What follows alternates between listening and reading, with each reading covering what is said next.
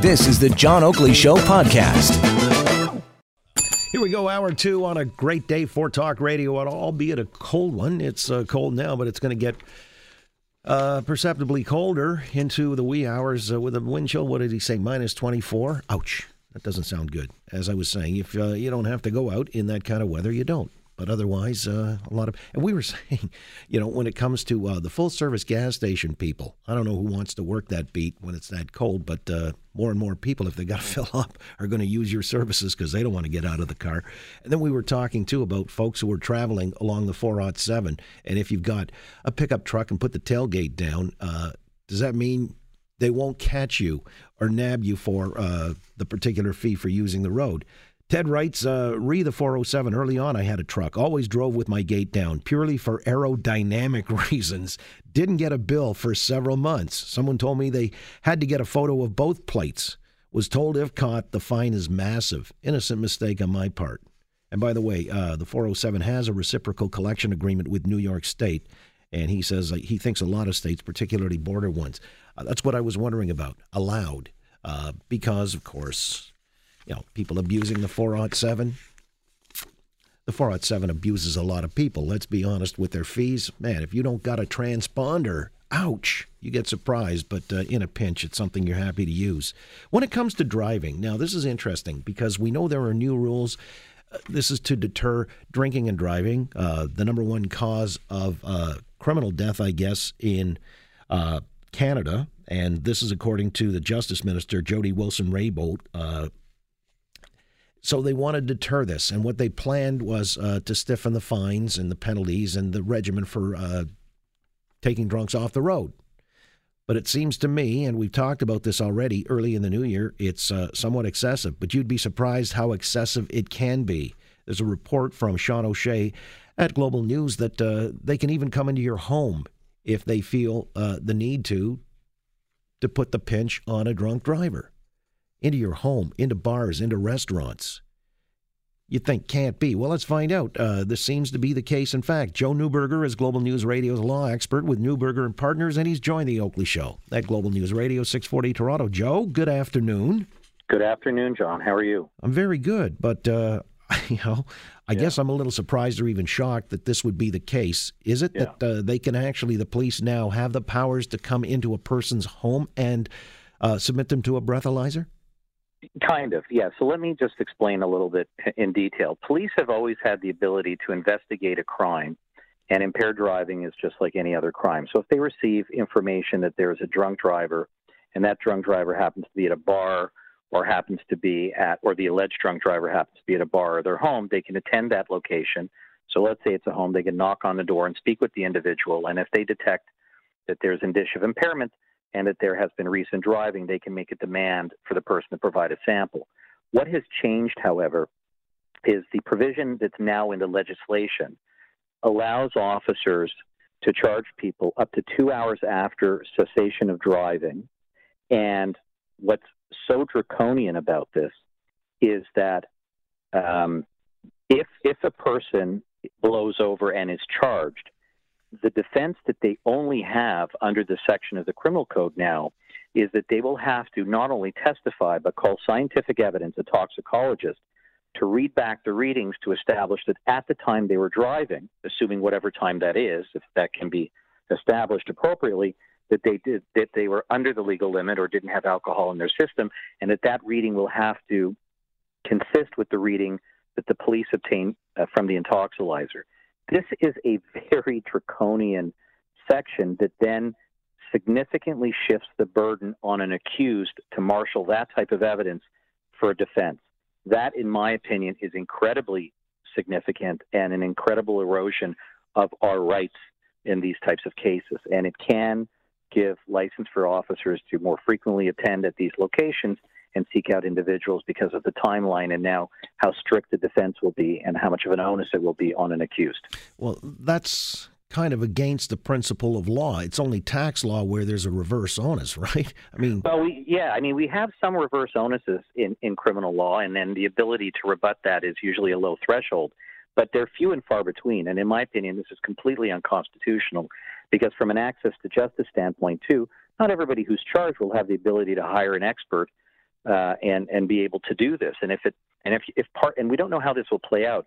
If the person also has to establish, if it's unclear, maybe they had a drink before they got in the car, but they certainly were not over the legal limit, how will they establish their pattern of drinking sufficiently to muster this defense? So this could easily lead to wrongful convictions. This is really a step in the wrong direction, and it's a significant erosion of protection of rights of individuals.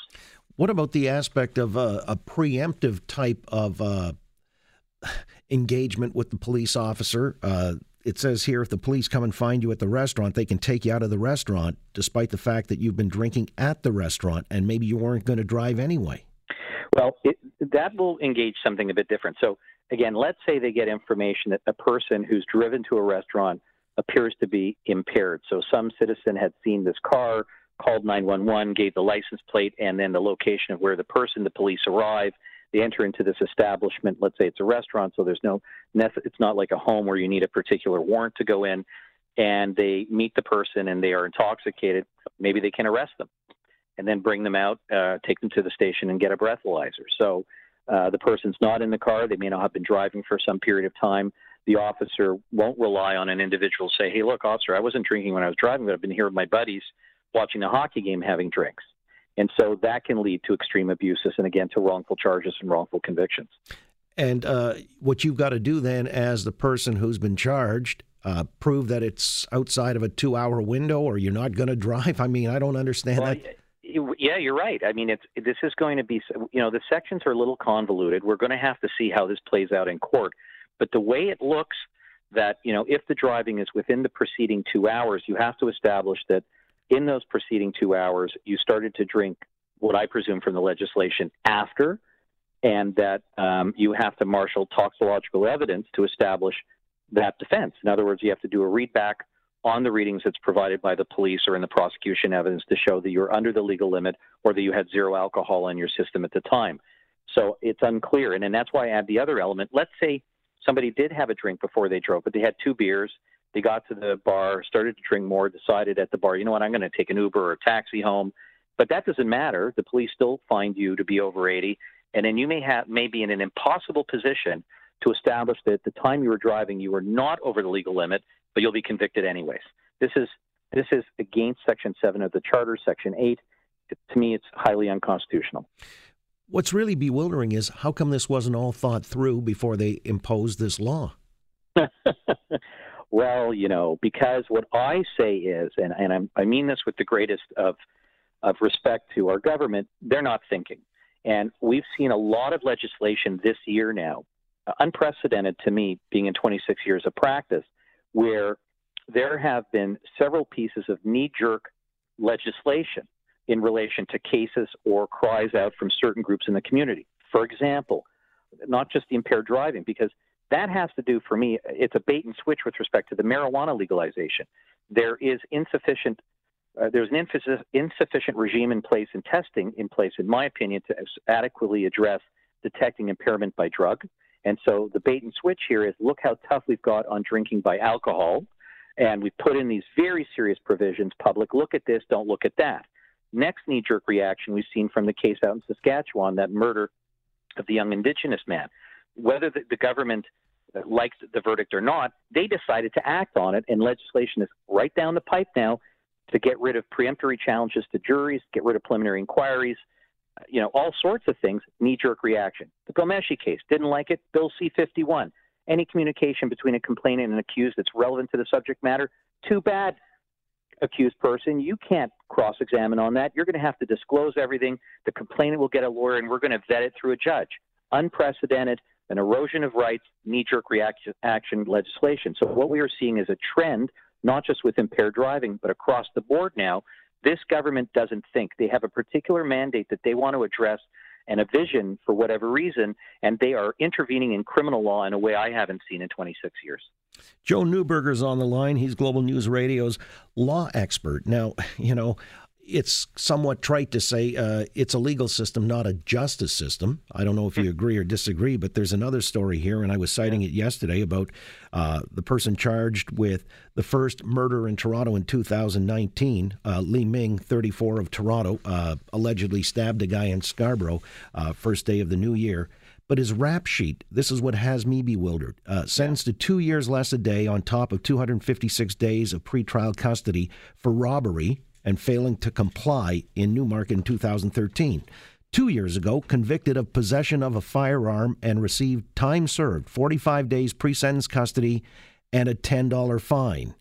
In January 2014, pleaded guilty to conspiracy to commit an indictable offense, an armored truck robbery, and received a suspended sentence, 18 months probation on top of time served.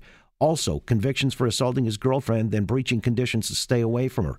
And now the guy is up for first-degree murder. I'm thinking all of these things, the rap sheet that goes back to 2013, shouldn't he still be behind bars?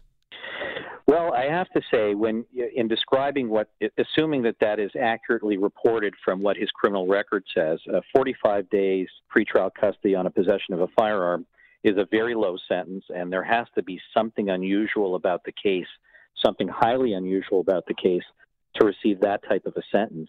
And on the flip side, the conspiracy, again, that's an extremely lenient sentence because a conspiracy to commit an armed robbery could easily, especially if there was any inclination to use firearms, could attract 3 to 4 or 5 years. So these are low sentences. And if that's an accurate reporting of his criminal record, there must be unusual circumstances about those two sentencing. And so, yeah, I would agree that on its face, they seem fairly low. And it seems that we have, unfortunately, a person here who's been a recidivist and a danger to the community, and nothing has been sufficient in place. But I will say this again. I don't believe the principle of deterrence is something that I think is an anomaly. It doesn't really work. People just do what they do. They don't think about what sentence they'll get. So we have to be careful in society to determine, are we going to give sentences to incapacitate people and keep them behind bars, or unfortunately, do we get to a certain stage where enough is enough and then they get a very long sentence? So you're not a fan of the 3 strikes you're out rule? No, I'm not. I don't think that's good because it does not leave. We've seen the dangers in the United States, what qualifies for 3 strikes, and people have been in jail for life for offenses where they never should be in.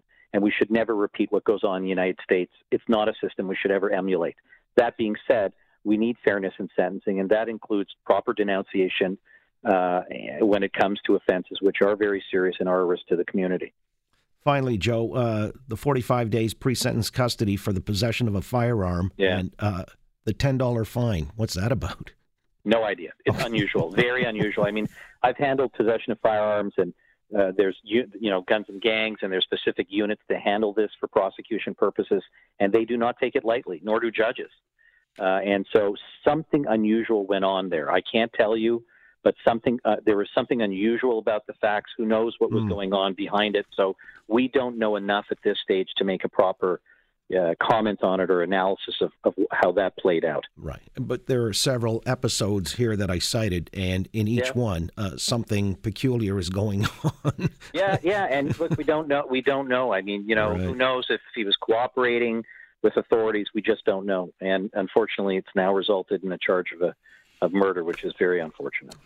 Well, needless to say, yes. And who knows? Maybe all of these things escalate to a point where another guy could have been alive still if the judge or the justice system had taken stricter measures. But we'll leave it at that, Joe. It's always a pleasure. Appreciate it. You have a good night. You too. Take care, John. Thank you. Joseph Neuberger again, Global News Radio's law expert with Neuberger and Partners. Thanks for listening to the John Oakley Show podcast. Be sure to rate, review, and subscribe for free at Apple Podcasts, Google Podcasts, and anywhere else you get your on-demand audio.